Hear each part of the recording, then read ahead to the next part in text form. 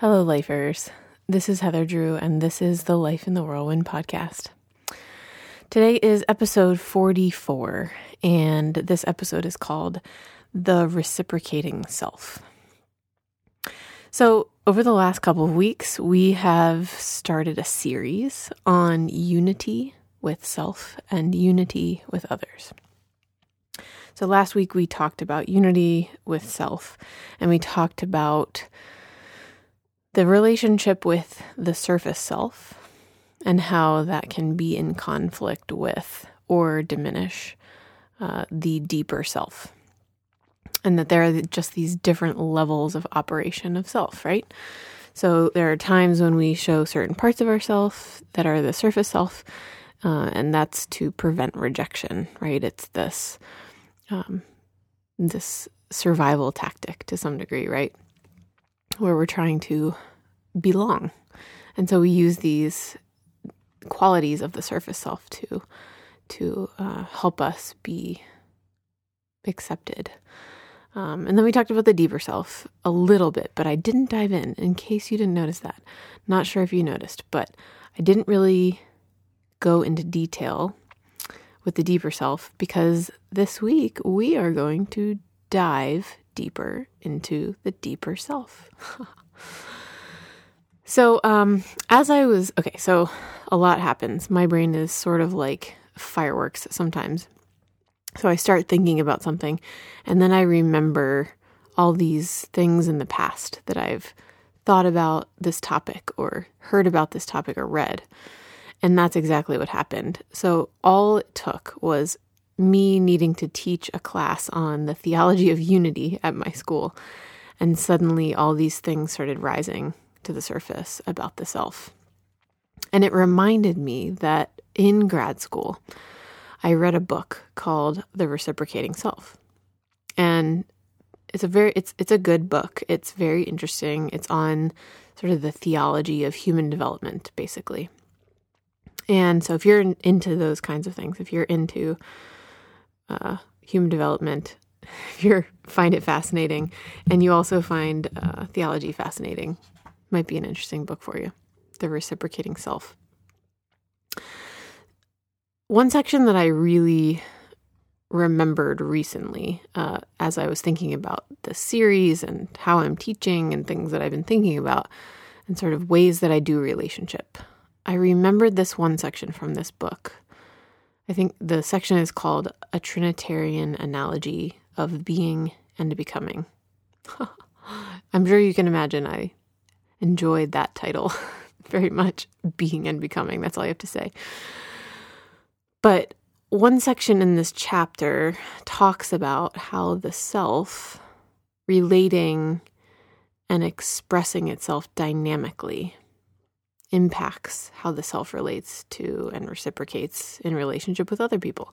So I realize that's a very chunky sentence. So let's break this down a little bit. So, let me move forward and then I'll break it down as I go.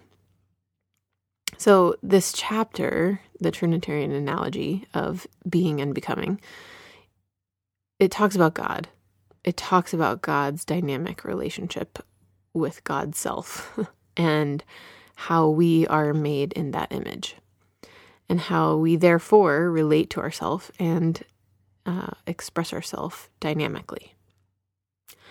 So that being said, in this chapter, the authors, the editors, they visit this older theory by a man named Martin Buber.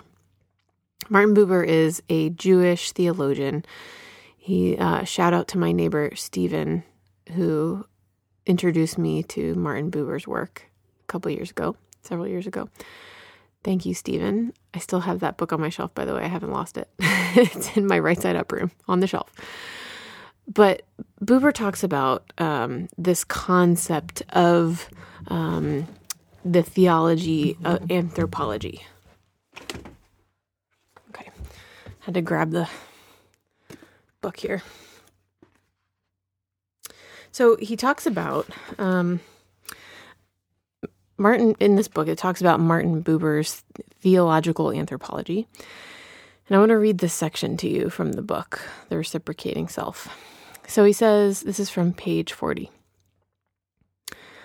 Buber's theological anthropology was that human beings are to be in relationships where a whole self, the I, is in mutual relationship with a whole other, the thou. So his theory, Martin Buber's theory, is the I-thou relationship. This supposes an authentic personal encounter of both the I and the thou.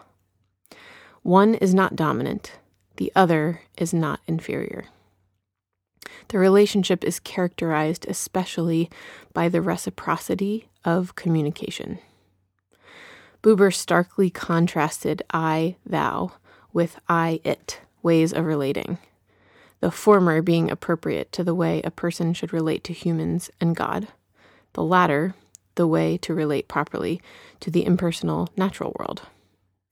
Buber regarded relating to persons as if they were things as a violation of humanity and God. Engaging in such I-it relationships among persons, the I could only experience him or herself as superior, while also failing to see the other as a whole self, experiencing the other only as an impersonal it. Both persons were thereby dehumanized. So Martin Buber's theory here that we hear here is that, there's certain things happening, but there's a recognition, there's this engagement with this concept that we've been talking about of differentiation and linkage. The whole self relating to the whole other. There's a distinct and valuable I in this. And then there's a distinct and valuable mutual recognition of the other, and that is the thou.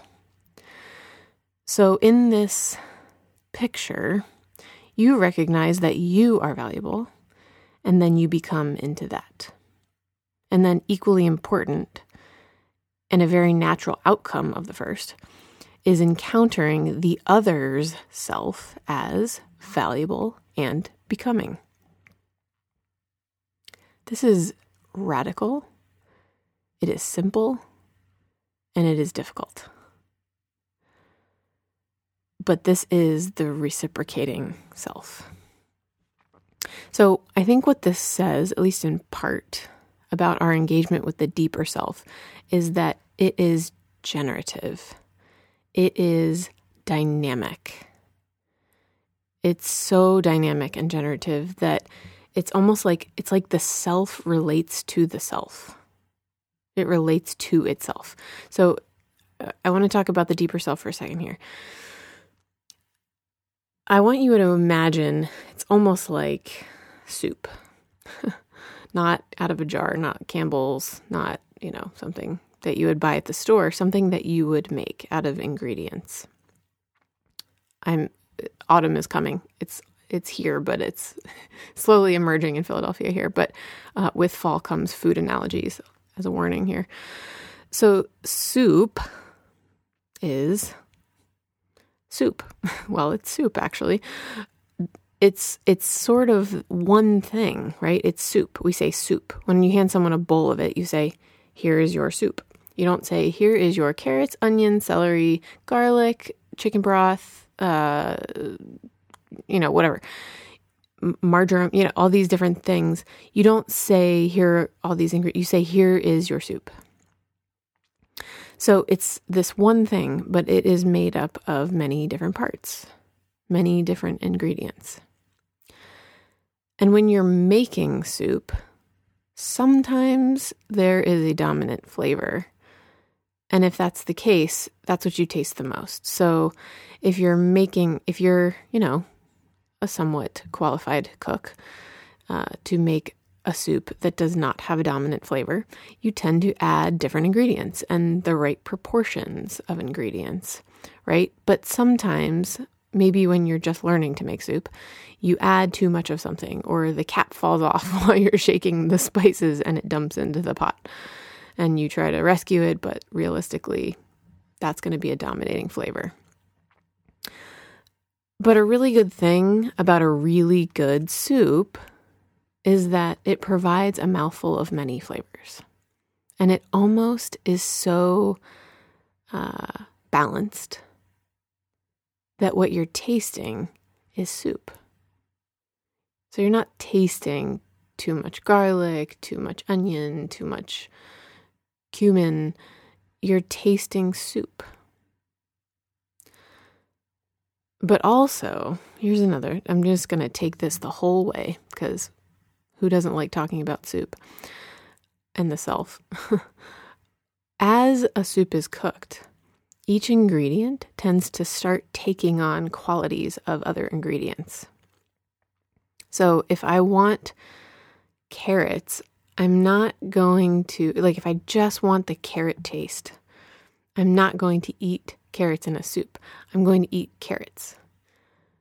If I want carrots that are part of something that have taken on qualities of other ingredients, I'm going to eat soup. Do you hear what I'm saying here? Still, each ingredient in a soup is still distinctly unique. It's still a unique, distinct part. A carrot is still a carrot in a soup, but it's also relating to the other ingredients. It's also taking on flavors of these other ingredients. This is the self. There are so many parts that we have in us.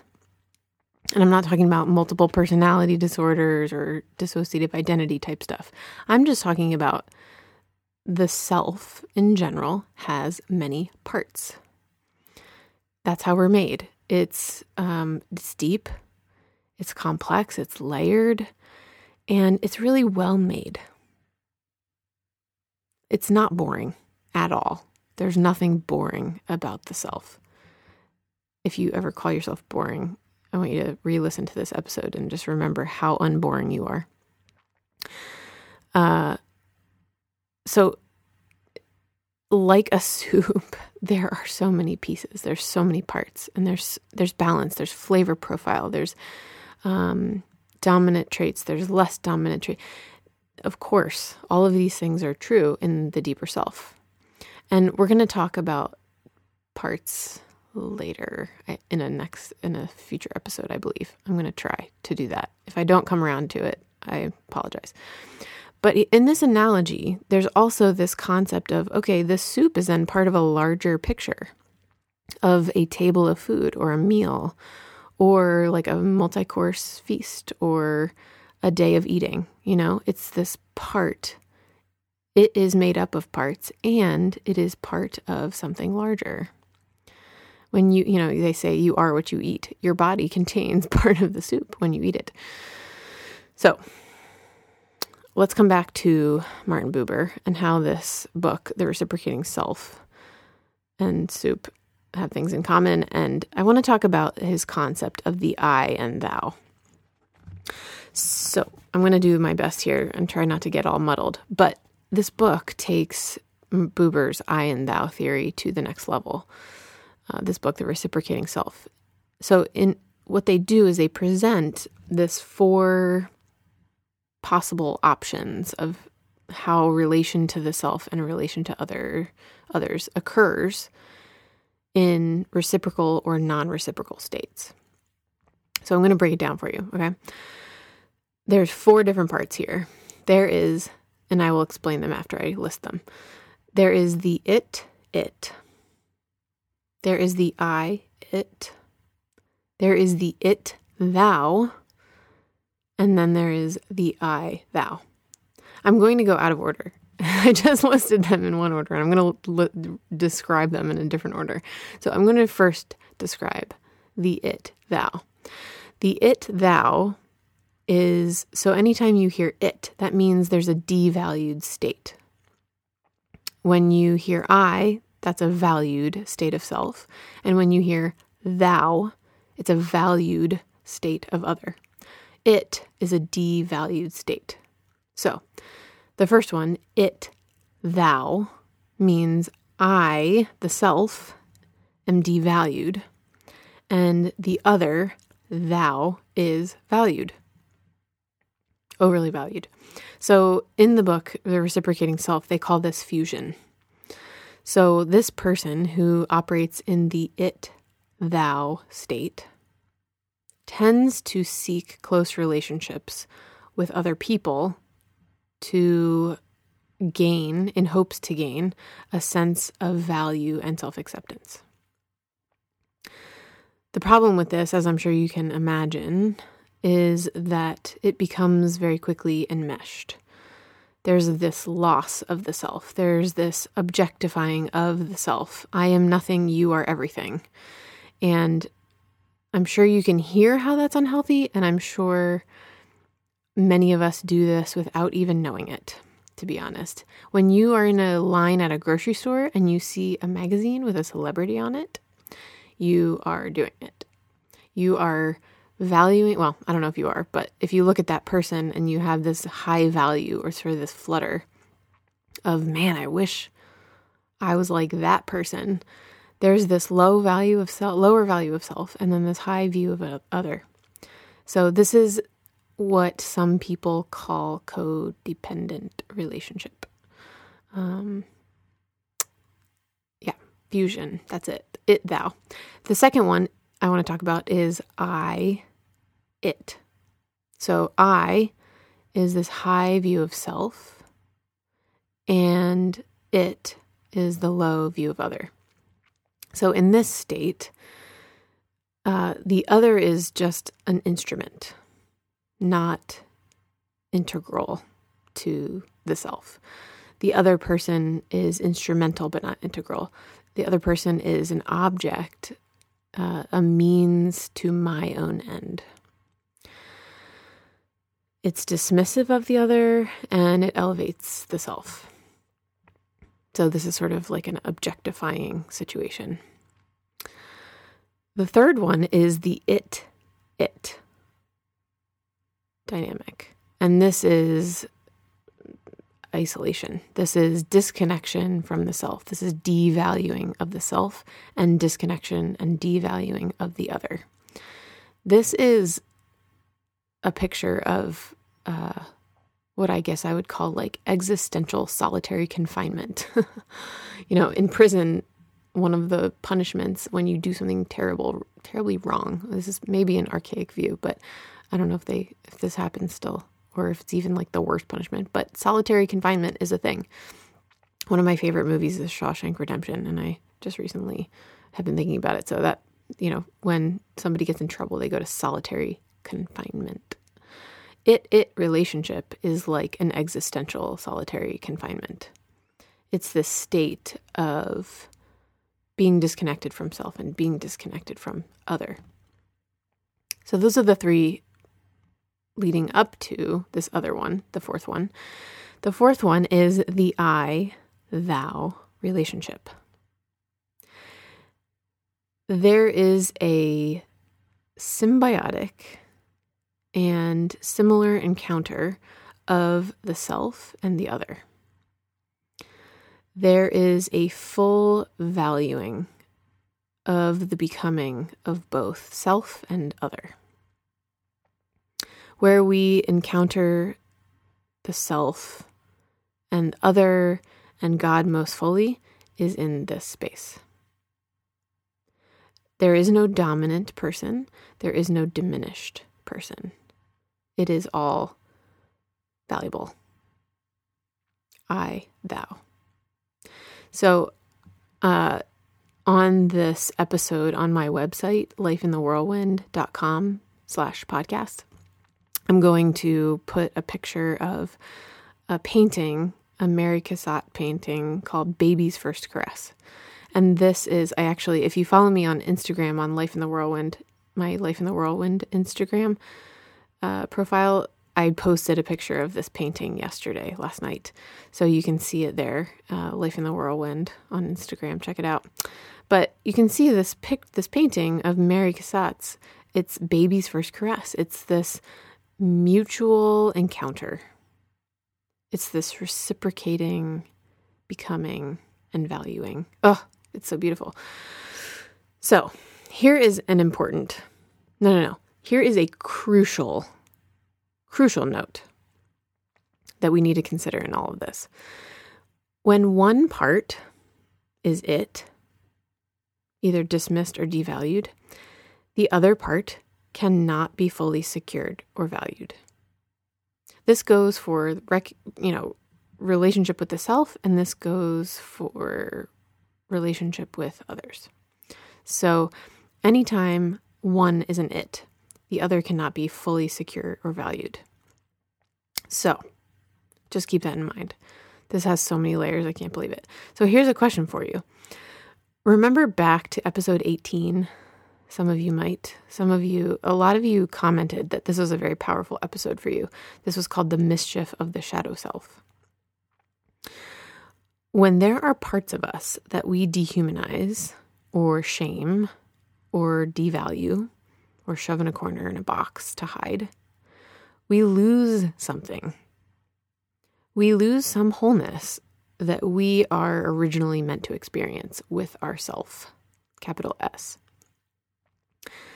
So I can hear you now saying, yes, but Heather, are you saying that I should seriously embrace and validate every single part of me? Really? And the Christians might be saying something like, what about my sin? Am I supposed to embrace and validate my sinful self, my flesh? I hear you. I do. But I would argue that there is a far greater danger. Here's a nuance. This is a nuance. Put on your nuance hat. Close your eyes. Think through this. There is a far greater danger when we ignore or lack awareness of the different parts of us. We can't just pay attention and acknowledge and be aware of and operate out of the parts of us that we like. It's hard to explain, but I think it's true. Have you ever, so here's this, think about this. Have you ever known somebody who is just not such a nice person? And, maybe this person is the kind of person who is, unaware, maybe just theoretically, unaware of their insecurities or something. And so whenever they happen to encounter insecurity, they just are very mean to other people. And that's how they cope. I'm sorry if your name is Dan, because that's going to be my example. So, have you ever been in this scenario where you knew somebody like this, not a very kind person, and everyone just sort of dismisses it and says, oh, that's just Dan. You're over here saying, gosh, that really did not feel good. That felt really awful, actually. And other people are sort of just saying, meanwhile, oh, that's just Dan. Poor Dan. Not poor Dan because he's insecure. Not poor Dan because other people are afraid of him. One of the many problems with this, oh, that's just Dan statement is that somebody necessarily has to disconnect from Dan, and maybe even has to disconnect from themselves to accept Dan's presence. They have to disconnect from Dan to survive. They have to disconnect from themselves if Dan is shaming them. And Dan surely has to disconnect from some part of himself in order to do this. So embrace, validate, being aware of the things, every part of us, even the part that makes us mean. Super important. Because saying, oh, that's just Dan, is not loving Dan. Embracing Dan might mean we need to get to know Dan a little better. We need to move toward Dan, even in his prickliness, if that is safe for us. In a ways, if we can take that risk, if we're loved, supported enough, healthy enough, emotionally, and not abused by Dan, that kind of thing. And we can earn a little bit of cred with Dan and maybe speak some truth to him. Hey, Dan, have you ever noticed that when someone says something to you that maybe I've noticed might be kind of hard or something, you kind of explode all over them? I wonder, does that kind of feel bad for you like it does for me? That doesn't really feel good to me. So what do you think's happening there for you? Easy, right? It's so easy to say, right? When someone's being mean to you. Big disclaimer, never do this with someone who is your abuser unless your therapist tells you to, or suggests that, or it feels good and right at the time. That's a whole other story, just as a disclaimer, though. But really, this is so much more valuing and aware of Dan than it is to say, oh, that's just Dan. Saying, oh, that's just Dan feels like you're reciprocating, feels like you're in a relationship with Dan. It feels like you're seeing him. But what you're really doing is you're ignoring the fact that Dan is disconnected from himself and that he's not reciprocating with himself. And that's not okay. Like, it's just not, that's not kind or loving to Dan at all. Okay, coming back. I think one of the remarkable realizations that I had when I read Buber originally is this. I think we too often dismiss and devalue and dehumanize parts of ourselves and parts of others. We do it all the time without even noticing. And when we do this, we are not living a flourishing life. We are not self-reciprocating or other reciprocating. We are disconnecting. And we are not built to disconnect. We do it, and it's not good for us. I will argue that to the grave. We are made to be connected to self, to others, and enjoy it. That is what we are made for. We are made to enjoy reciprocity, to enjoy dynamic relationship that is moving, active, flourishing, blossoming, changing, hard, enjoyable, like all these different things. Reciprocity is inextricably tied to flourishing. No? So, because we care about flourishing here, I have an invitation for you. Can you look at this 4-part model and find awareness about where you most frequently operate? Are you in these categories? Which one resonates? It, thou, the I, it, the it, or the I, thou? Which of these resonates with you? Which one do you feel you most frequently operate within? And just notice. Find where you are now and just notice it. Just observe it. Don't need to judge it. Just notice it. And then perhaps in the noticing, you begin to gently consider, where does value need to be recognized where it is not yet recognized? In myself, in the other, or both?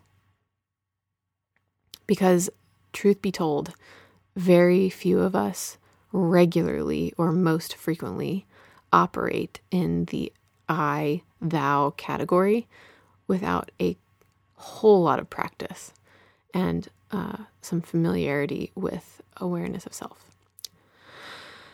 and other awareness. So how might this, I want you to examine, just consider this, notice it, and then perhaps invite yourself in a little bit deeper. How might this be holding you back? Where you devalue? Where do you see a lower value of self or other? And how might this be holding you back from your best life available? And, with all examination, I think there's a call to move. And that is maybe just what's one thing I can do to commit to practicing regularly moving more in that direction of where I put less value on self or other. So what is one thing you can commit to practicing regularly this week, this month, this year, whatever it is, that adds a little bit more value and awareness to self or other, or both? My blessing to you, this is going to be something completely different today. I'm going to read you a passage from the Bible that is in the Old Testament. The Christians call this Old Testament. It's from the book of Ezekiel, who was a prophet. And which means he's a super truth teller. That's the fancy way of saying prophet. But this is from Ezekiel chapter 37, and these are verses 1 through 14. And I'm reading this from a translation that, if you're familiar with the Bible, this is new to you probably. It's called The Voice. Very conversational, very refreshing, in my opinion, when you know the Bible well. Ezekiel 37, 1 through 14. Listen to this, let it wash over you. The Eternal had a hold on me, and I couldn't escape it. The divine wind of the Eternal One picked me up and set me down in the middle of the valley, but this time it was full of bones. God led me through the bones. There were piles of bones everywhere in the valley, dry bones left unburied.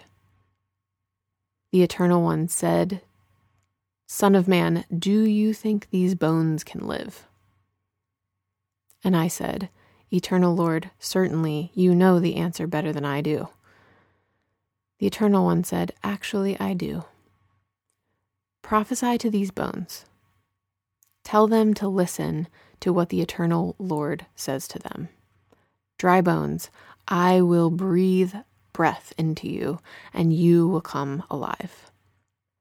I will attach muscle and tendons to you.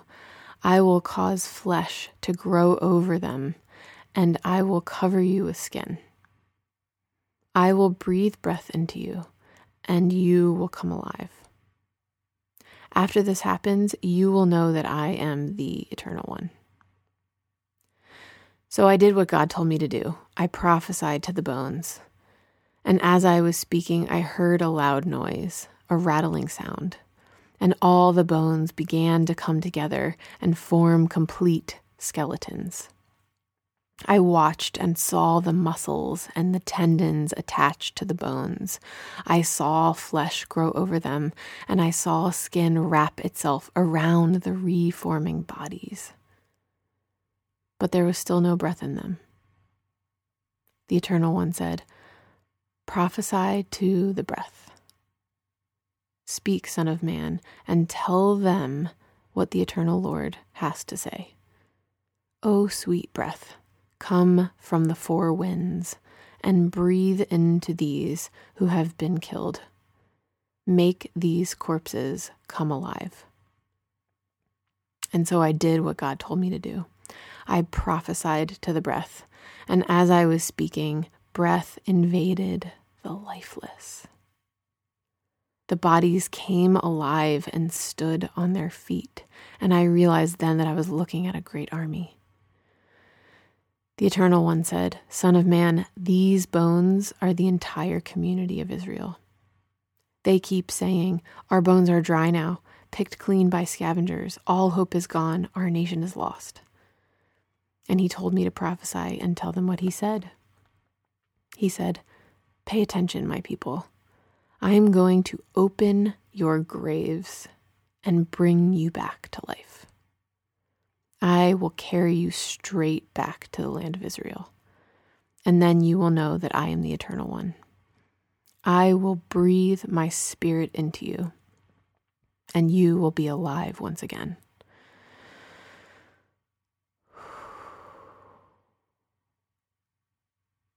God is not only the creator of life and wholeness.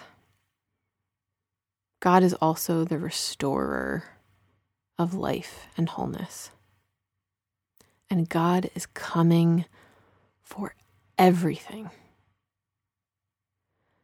All of God wants all of you to live in generative reciprocity. God, who loves you like the ocean, will restore these things. That is my blessing to you today, my friends. Take great care of you. And I'll see you next week.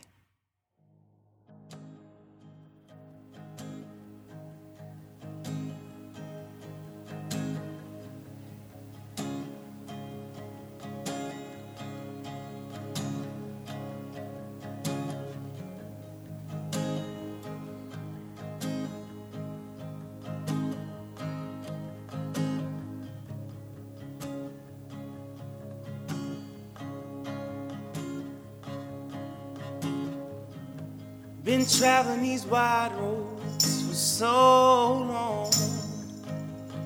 My heart's been far from you, 10,000 miles gone. Oh, I wanna come near and give you every part of me, but there's blood on my hands and my lips are unclean. In my darkness I remember Mama's words reoccur to me. Surrender to the good Lord and to wipe your slate clean. Take me to your river, I wanna go.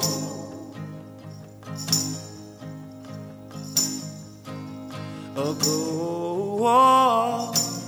Take me to your river, I wanna know.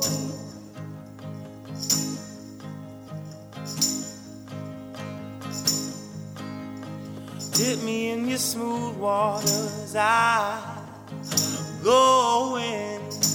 As a man with many crimes, come up for air. As my sins flow down the Jordan, oh, I wanna come here and give you every part of me, but there's blood on my hands and my lips are unclean. Take me to your river, I wanna go.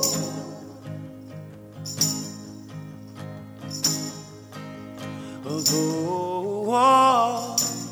Take me to your river, I wanna know.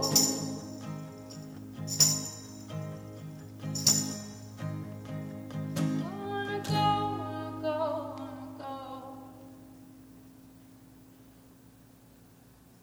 I wanna know.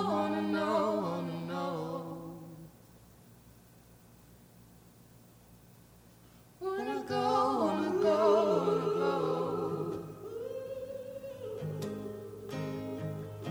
Wanna know.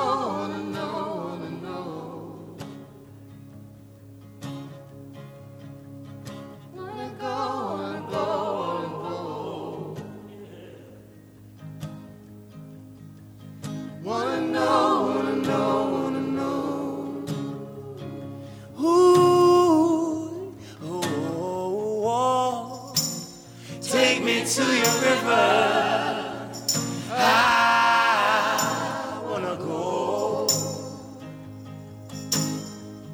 Lord, please let me know. Take me to your river,